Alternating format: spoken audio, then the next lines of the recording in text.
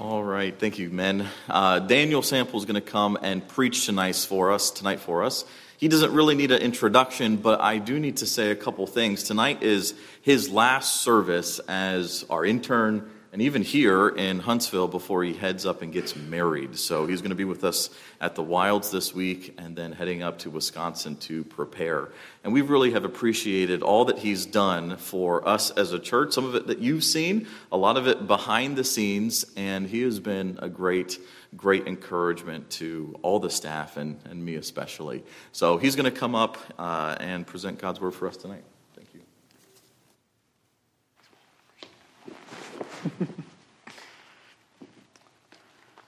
I do want to go ahead and start off by expressing the same thanks to my church family for not just having me as an intern, but for putting up with me every step up until the intern point. I am very grateful to have been here and been encouraged by all of you. Some of you who may not have known, and some of you who have been very intentional with how you've treated me. And I do want to say thank you because it has helped impact where I'm at in my life. It has been a blessing to be a part of this family, and especially through my internship and getting to know Pastor Ben just a little bit better, which I have really much enjoyed. I was also given the privilege to see something that most people who go through a youth group do not get the pleasure to see, which is a youth pastor growing up, which was cool. Got to see Pastor Ben and his ordination process. That was exciting. And it's that same topic of growth that I want to talk about tonight. I was joking when I referred to him growing up. He's pretty cool. So when we talk about growth, there's a lot of confusion that can tend to come. There's a lot of different ways things can grow. One thing that I hope you all agree with me is some things grow a little bit too fast, such as, I'm probably due for a cut right now. I got hair that grows a little bit too fast that I've been waiting to cut. Another thing that grows pretty well is a height. I always grew up hearing something, and if you'll do me a favor, you'll help me complete this sentence. If you want to grow big and strong, eat your vegetables. Yeah, okay. I hate vegetables desperately. I despise them. I hate them with a perfect hatred. There is not a bit where I would choose to put vegetables in my body for my own good. But I realized I got two younger brothers. I don't want them to get taller than me, so I'm going to go ahead and eat my vegetables. That would just be embarrassing if they got taller than me. So I got to a nice height, and I went off to college, and I came back, and lo and behold, Nick Sample, my brother, was taller than me. I was like, okay, he ate more vegetables than me. That makes sense. It's okay. He's allowed to be taller than me. I will allow this one. And so I went to college again, and I came back, and then my other brother, James, is taller than me. And I know for a fact I ate more vegetables than him. I could count the vegetables he's eaten on a napkin.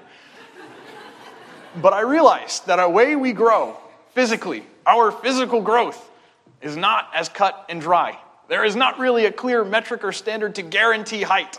There is not a clear metric. There is not a clear gauge or way that we can ensure that we will continue to grow. As you can probably tell, I've probably stopped growing. I don't think I'm going to pass them again. There's not much I can do now. No matter how many vegetables I eat, I think I'm stuck right about here.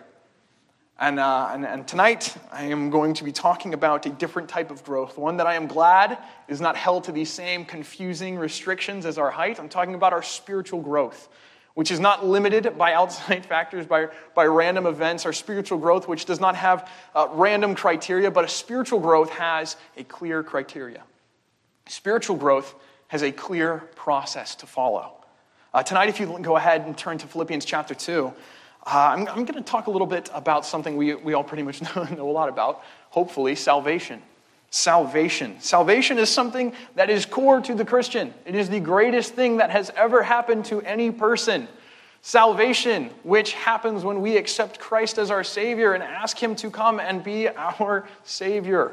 It is the most important thing to happen to a human, but what we fail to do sometimes is talk about the process of salvation. While you're looking at Philippians chapter 2, I'm going to let you guys know. I'm going to be turning to a lot of passages tonight. I don't want you to go with me on all of them because you're probably going to get a paper cut. But I've got all the passages. I'm going to talk through them. And I want to explore these two verses we're going to see in Philippians chapter 2 and examine what it means to be working on our growth process. And in the process of salvation, I think it's pretty important to identify some tenses, which, thanks to Mrs. Seidel, I know means time. The time of salvation.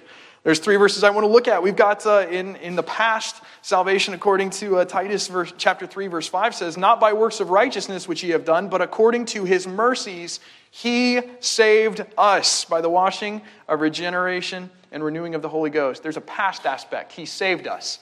That's when we would have accepted Christ as our Savior. That begins this good work that he's doing. And then we have the future aspect that we think of. With Romans 13:11, it says, and that knowing the time, that now is high time to awake out of sleep, for now is our salvation nearer than when we believed. There's a future aspect. Our salvation is getting closer. The beginning is in the past. The future is coming closer. That is when we will be glorified in heaven. And yet, we have another step. We're still here on earth. We are not perfected yet. We are still saved. So what is it that's going on?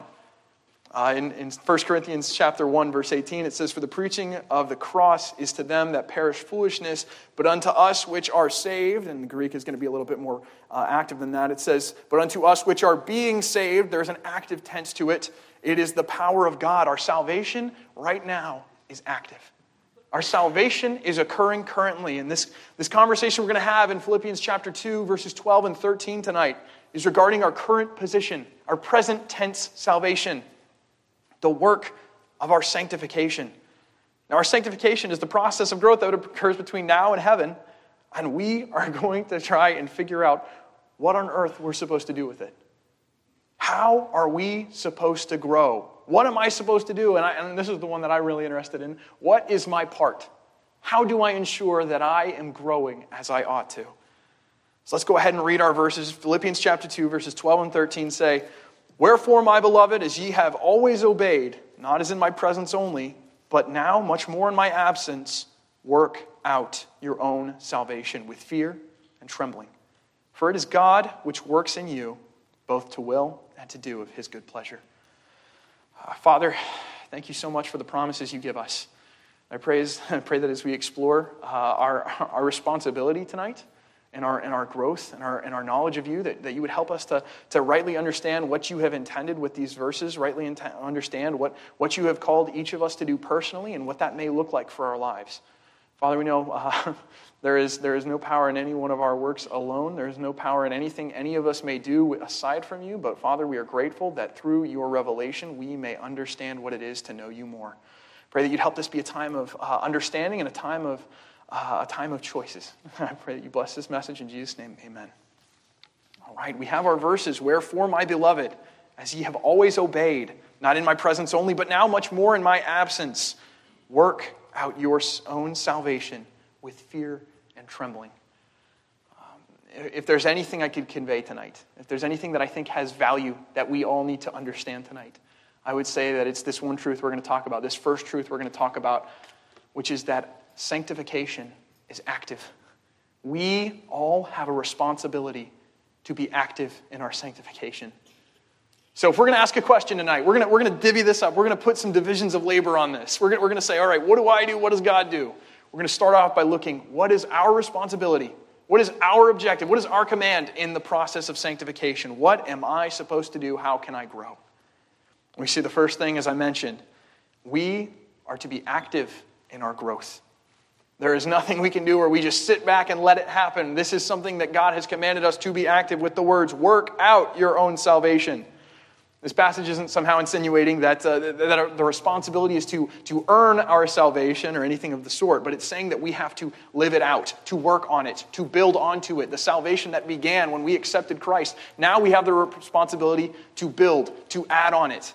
The passage we did in Bible study with the teens, 2 Peter chapter 1, verse 5 says, giving all diligence, with everything you've got, add to your faith, build onto it. That's how we grow. There has to be an active intention. And notice the progression that even Paul puts in this. He says, wherefore, my beloved, as you have obeyed, not in my presence only, but now much more in my absence, work out your own salvation. He says, you obeyed when I was there. You're obeying more when I'm not there. Keep obeying. Keep obeying to work out your salvation, to build onto your salvation so you can live it out and work on it. And God has put, I don't think it's wrong to say that God has put a priority on our obedience. And this passage isn't the only one that gives a command. As I mentioned, 2 Peter chapter 1, verse 5 tells us to give all diligence, add to our faith, add to our salvation, build onto it.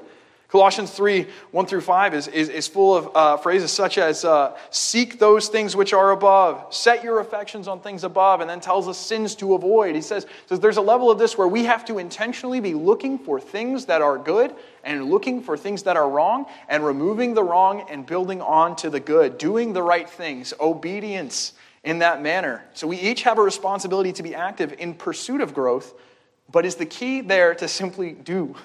Is it a list of things that we can simply act out? Is it just motions that we can participate in? Working out our own salvation can't simply consist of actions, because if we relied only on the action, it would result in a hypocritical lifestyle. Jesus many times calls out hypocrites in his ministry. One of the most I found direct was in Matthew chapter 15 when he says, "Ye hypocrites, well did Isaiah the prophet saying of you, this people draweth nigh unto me with their mouth and honoreth me with their lips." And this is what he says next. "But their heart is far from me." They are saying the right things. They can do all the right things. But their heart is far from me. There's got to be a factor beyond just our actions. There has to be a reason of heart. There has to be a method of heart. There has to be some level of desire to go along with it. There has to be some level of care put along with it. And that's something that we'll get into as we keep moving through this. But our application for what we've looked at in the activeness of our sanctification is that we have to be active in what God commands. And we are not going to fully understand what God expects or commands of us unless we take the time to study it out and to understand it. We have to be students of His Word. We're also supposed to have a correct view of God. So our makeshift definition as we're putting it together is we are supposed to be actively growing with a correct view of God. Notice verse 12. What does it say after that? It says, "Work out your own salvation with fear and trembling." Now, this Greek pairing is actually used 5 times in the New Testament, and they're all used in contexts similar to this, but I found 2 that I think are pretty much spot on for what we want to understand from the definition. In 2 Corinthians chapter 7, verse 15, it says, "And his inward affection is more abundant towards you, whilst he remembereth the obedience of you all, how with fear and trembling you received him." It's talking about the beginning of salvation there. It's talking about the initial acceptance of Christ. It's talking about how we viewed God when we realized that we needed Him. How we viewed Him when we realized how far we had gone from His plan, how far we had gone because we are nothing without Him. And it's saying with that same fear and trembling, we accepted Him. Imagine viewing our God the same way we did when we accepted Him as our Savior. Imagine what that would look like every day. Seeing ourselves as broken, not taking His love for granted, but seeing ourselves as people who have nothing we can do on our own. It's been said that how we view God is one of the most important things about us. When someone says, "God, what do you think of?" That's the idea there. That is one of the most important things about any person. And it communicates to us, it should communicate to us, how we're doing on our progress. How close are you growing? When someone says, "God, what do you think?" And the next verse I want to look at is Ephesians 6:5. It talks about, that uses these words, fear and trembling. It says, "Servants, be obedient to them that are your masters according to the flesh, with fear and trembling and singleness of your heart, as unto Christ." I was talking there about someone who's specifically in the hierarchy, so specifically someone who is to be putting you in submission, someone that you are supposed to see as better than yourself, someone that you are supposed to desire to serve. That is what it's using these words for. So our understanding means that we have to put the same diligence in what we do for our sanctification. We have to put the same diligence in our obedience that we would for a master. And Ephesians chapter 6 also has one verse that follows it up that clarifies this is not just about actions. It says, "Not with eye service as men pleasers, but as the servants of Christ, doing the will of God." And these next 3 words, "from the heart." The heart. It keeps coming back to this point of the heart. It's not just obedience. It's not just viewing God and understanding. It has to be something that comes from our heart. Confirms that there has to be a heart's desire to follow Him in this level of obedience. So how do we get there? How can I steer my desires? They're pretty strong sometimes, and they're not always good. And I found that it's easy to fight symptoms. I can stop doing things, but it's hard for me to want the right things. There are probably some people in this room who are fighting sin. A sin that they have lost to, and they have grown weary. And they have attacked all the actions they can, but for whatever reason, they're realizing, I can't stop wanting this. I think we've all been there. I think we've all been places that we feel like we're alone because our desires are too strong. But as Pastor Ben mentioned today, our God doesn't give us temptations to watch us fail. Our God doesn't give us things to break us so He can fix us. Our God gives us temptations so that we can grow past them, so that we can beat them. But it still leaves the question, how do I change my desires? How can we change our hearts? And that's going to be answered in verse 13. Our application for this first point, though, is in viewing God correctly. One of the most important things, as we said, about a person is what they think of when someone mentions God. And we're only going to think of God correctly if we know Him, if we're putting time in to understand Him, which comes from obedience and it comes from His Word. That is how we get to know His character. So our definition right now is that we are to be actively growing with a correct view of God. And here's the next bit that we're going to see in verse 13. And a reliance on Him. There is nothing we can innately do of ourselves that is going to make this simplistic. Look at this. It says, For it is God which worketh in you to will and to do. It is God who works in us to will and to do, to want and to act. God is the one who works in our desires. We have no capacity to make a long-lasting change in our hearts, in and of ourselves. When we rely on our strength, we've got two options. There's two outcomes that can come. We can try it our way and fail and become apathetic, or we can try it our way, see some results, see maybe less sin action, and go, that's good enough. Neither of these is what God wants for us. Neither of these is what God wants us to choose.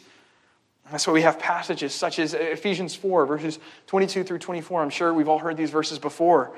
It says that you put off concerning the former conversation of the old man, which is corrupt according to the deceitful lusts. We'll skip 23 right now. And then it says, and that you put on a new man, which after God is created in righteousness and true holiness. And that's probably how we think about a lot of our problems. Don't do bad, do good. Don't live like a sinner, live like a Christian. And we completely omit verse 23 of Ephesians chapter 4, which tells us, and be renewed in the spirit of your mind. It is not a vain action that I can perform. It is not something that I can simply do and do and do until I've reached perfection. There has to be a level of desire that is shifted. It says, be renewed in the spirit of your mind. Be fixated, be focused. Put your attention back on Christ. And that's hard. That is difficult. That is tricky because it sometimes feels impossible. It sometimes feels impractical. It sometimes feels like it's the wrong answer entirely. But when we are struggling, when we are feeling like we are slaves to our sin, and we have forgotten that we have been freed, there is a fixation that we need to have. We need to be readjusting ourselves back on Christ. And that comes by asking Him, through sincerity, God, I may not want you right now. I don't want you right now, but I want to want you. God, I want to be so fixated on you. Please help. God, this is not a work that I can do. It is God which worketh in us to will and to do. God, as I follow you and as I obey and as I do these actions, I don't want them to be about me. I want them to be about you. I want you to help. Activity is included in both of these. Our God is active, and we're supposed to be active. There's no one or the other. We are all supposed to be involved. And so we have the responsibility to find our old nature and remove it, and to put on this new nature, but only as we start to renew our minds and focus on Christ. And as we focus our minds, our hearts, it's going to focus our desires, which affect our actions. And we have to rely on God for this because our own strength is simply insufficient. We have no other choice but to rely on God. And our application for these three truths are kind of stacking. They kind of build off of each other. To rely on a God, we have to know Him. We're not going to rely on someone we don't trust, and we're not going to trust someone we don't know. We have to study His words. We have to be active in knowing His commands and knowing Him so that we can understand His character, so that we can trust His power. So our answer, our final answer, all right, this is where we're going to leave it for now. What is the role of man in sanctification? What is the role of me? How do I make sure that I am growing? My role And personal sanctification is to actively pursue obedience to God's word with the right view of my God, while relying on God to supply the strength to obey. That's our job. And we're going to leave it there for now. We're going to come back to that later. I don't want to bomb you guys with, oh man, we got a lot of work to do. But now we're going to take a look at a different side. We're going to look at what our God does. I want us to take a look at verse 13. What does our God do in our sanctification? It says in verse 13 of Philippians chapter 2, "For it is God which worketh in you both to will and to do of his good pleasure." Our God is active. We kind of established this already, but our God is active in our sanctification. One of my favorite verses in the entire Bible is Philippians chapter 1, verse 6, which says, "Being confident of this very thing, that he which hath begun the good work in you will continue to perform it until the day of Jesus Christ." Our God, who started this, didn't just, drop off the Holy Spirit and say, "Have a good one," and leave. He's with us. He's continuing to work. Our God is actively working in us to will and to do. Our God has not left us in the deep end and said, "I'll see you when you're done." He has come to us. He has met us. He has given us every reason, tool, excuse to succeed. And the good work it's talking about here is obviously salvation. When it says he began the good work, it's once again the fact that our salvation is a promise, or a process, and it's true that God has promised us that he will actively continue his work until the process is completed. And that's in heaven. So I'm not in heaven yet, which means that my God is still actively working. My God is still working in me to will and to do. We are told that we are supposed to have confidence in this truth. Isn't that a hope? Isn't that hopeful? We can have confidence that our God isn't done with us. We can have confidence that no matter how buried I may be in my own sin, no matter how dark it may seem, my God is still working. That makes me smile. I don't know about you guys. It says in verse 13 that it is God which worketh. God did not give us salvation to step back, like we said. His activity is promised and his methodology is given to us in his Spirit. The Spirit that is inside of us that is continuing to work. This supernatural ability that we don't understand. We don't understand how the Spirit does all these things. We don't understand a lot of the time, but we do understand that it's a promise of God. And if we understand his character, we understand that we can trust him. There's a downside to this, though. Since God is always active, pretty sure that means we're supposed to be always active too. There's no timeouts in sanctification. There's no breaks. There's no recess. I'm not sure if you guys knew this, but I was part of the team that went to New York. And I'm really glad to be back in the States now. It's cool. But there was a bit where I was in charge of watching the kids. I took some kids to the playground, and I thought this was going to be a breeze. This is like prime, like goofy Uncle Daniel job. I thought I had this. But the second we got inside of the playground, my single file soldiers decided to go all over the place. They ran up and down things that I knew they were going to fall off of, and they did. And I started running over to try and catch one. But when I did that, another one fell off, and I was getting scared. I was getting a little bit angry. I'm not going to confess to that too much, but I was struggling a lot. And I said, "Guys, wait! Can we have a timeout?" And they all stopped, and they all looked at me. And one of the younger ones looked at me and goes, "Kids don't have timeouts." And they all just went back to running. And I imagine, I'm not a parent, but I'd imagine it's a similar feeling. When you've got a kid or multiple kids running around, you have this idea of like, okay, can we just take 5 minutes? Can we just hit the pause button? We don't get that liberty. We don't get that privilege. We have to be active. We have to be continuing to pursue him. There's no timeouts. The next thing we see is that our God is going to not just be active, but our God will actively give us a desire for growth. Notice what it says. It is God which worketh to will. What is perhaps the most challenging part of our life, and it's definitely the most challenging part of our life, is the sin that we face and the ways that we are told by our society we are to deal with them. When sin is dominating any aspect of our life, no matter the time and energy we put into it of our own, it doesn't really seem like there's a way to stop the desire. And this is, once again, the second step of our process we see in Ephesians chapter 4, our renew. Our God is working inside of us to direct our minds to his good pleasure when we rely on him for strength and follow his commands. And only then can we ask him. Only then can we in faith say, all right, God, I'm going to serve you. I'm going to live for you. Please help. Fixate me on you. Put my focus on you. Let that be my goal. And some sin looks completely unbeatable. Once again, with the same question, how do we fight desire? It's God's power in us that lets us beat it when we are following him. One thing I always say is, okay, that sounds good. That sounds like a lot of spiritual mumbo-jumbo, though. What does that mean for my life?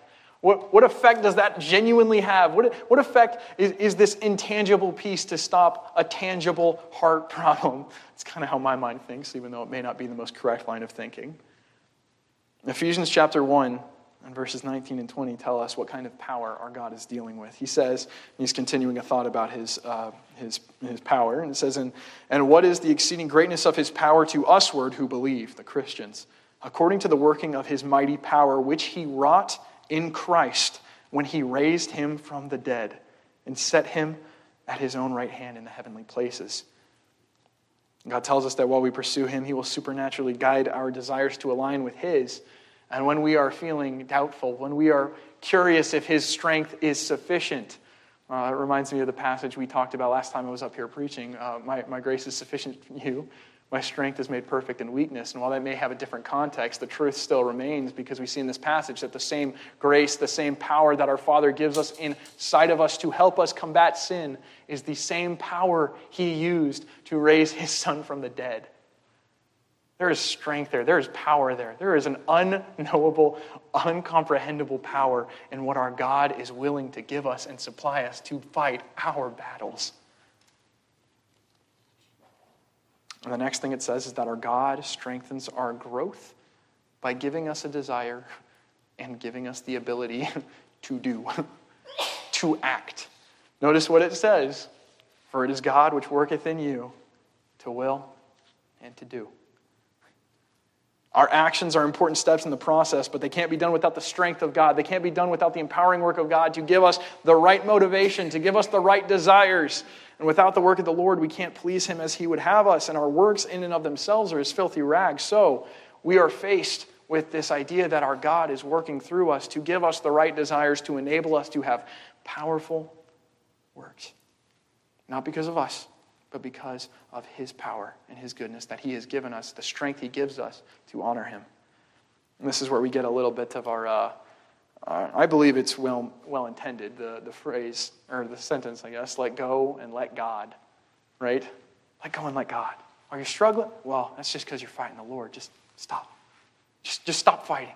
Everything will work out. God will work it all out in you. Don't worry about it. You're driving in a car? Don't wear a seatbelt. Let go and let God. You're brushing your teeth? No, let go and let God. Study for a test? No, let go and let God. That's what I say. I don't think that's the right idea at all. Well, I think the sentiment may be rooted in truth. I don't think the execution is that.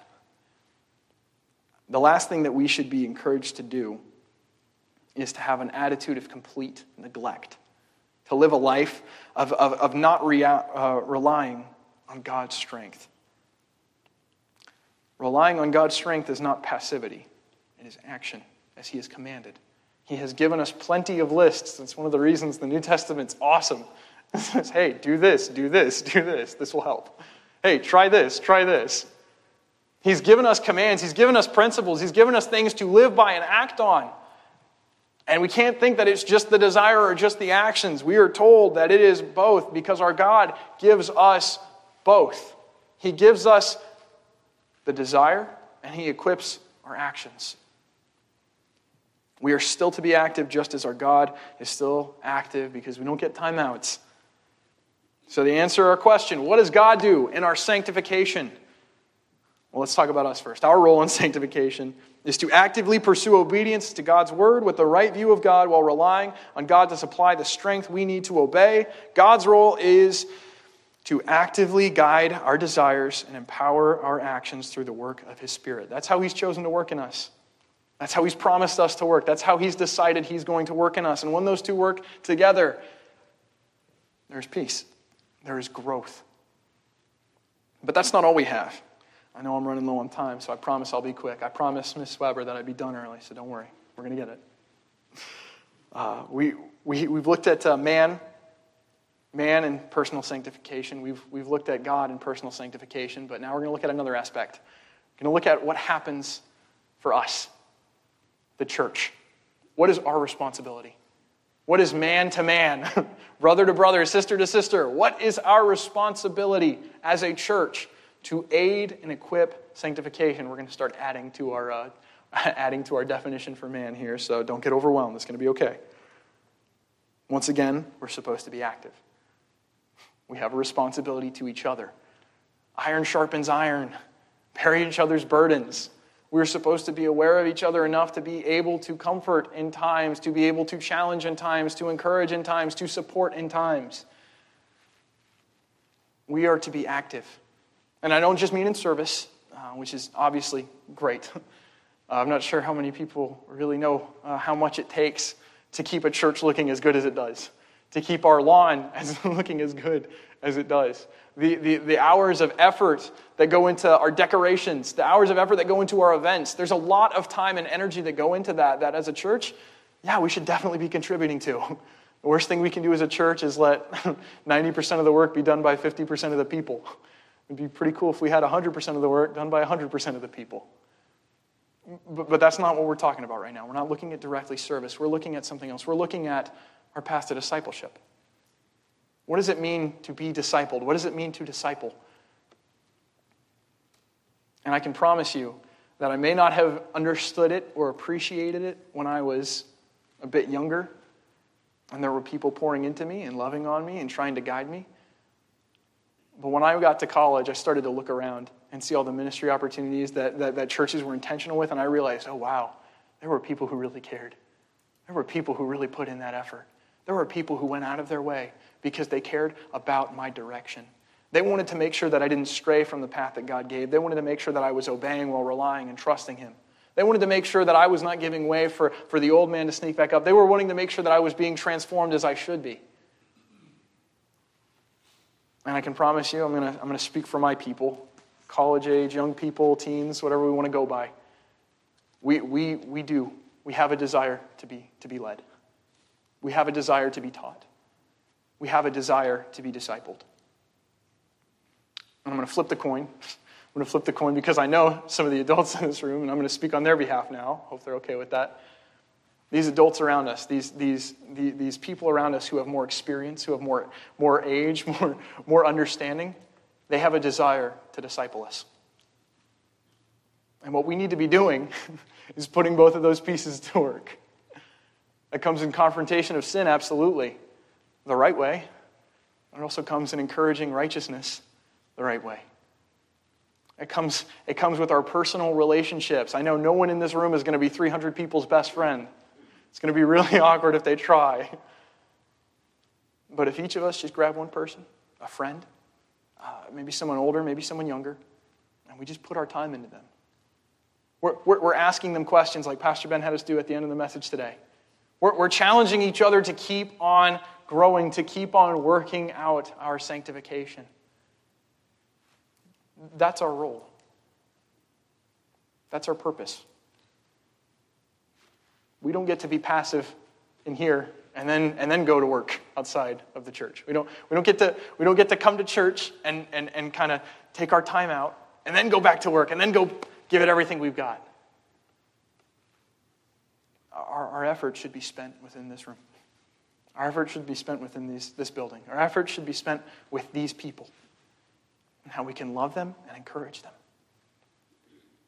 And so I'll wrap up now. As our role as the church must be to be actively guiding and supporting individuals through service and mentorship and a humble spirit to stay on the path of sanctification.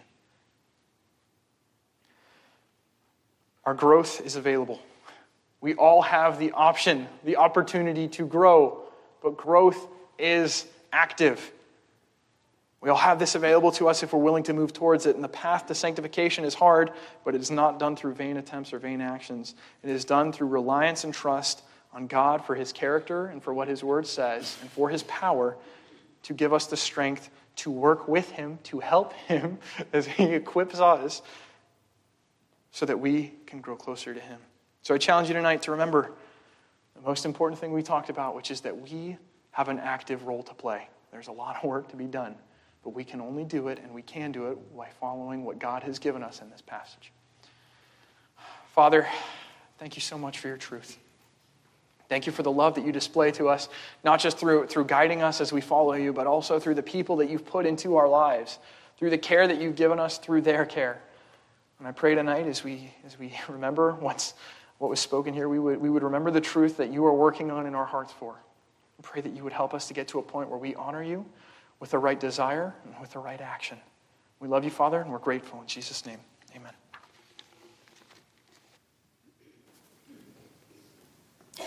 With your heads bowed and your eyes closed, we'll just take a minute as the pianist plays to think through the question, are you growing spiritually?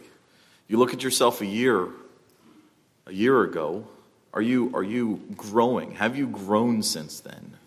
Let's take some time, a couple minutes as they play, to pray to God, to ask those questions. Am I viewing God correctly? Am I thinking about him like I should? Am I relying on God? Take some time before God to bring these to him.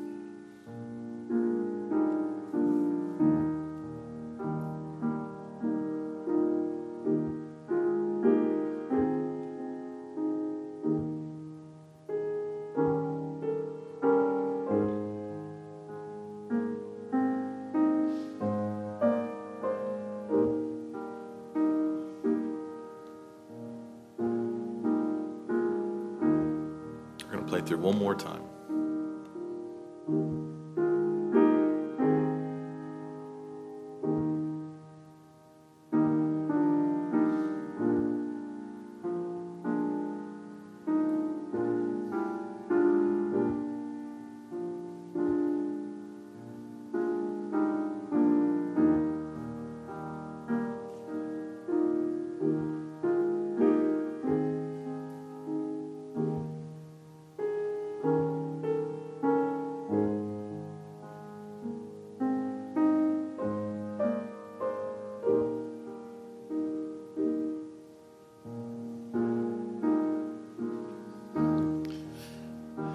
Thank you. You may look up here. I hope you take these truths to heart.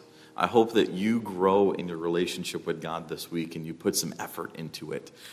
So thank you, Daniel, for that. Let's pray, and then we will be dismissed. Father, thank you for your word. Thank you for the blessing it has been to us. And I pray that we would be challenged, as we heard, to continue to grow, to not be apathetic, to not be stagnant, but to want to draw closer to you. And in turn, you promise that you will draw close to us. So, Father, we ask for your blessing as we dismiss. In Jesus' name we pray. Amen. Thank you for joining us.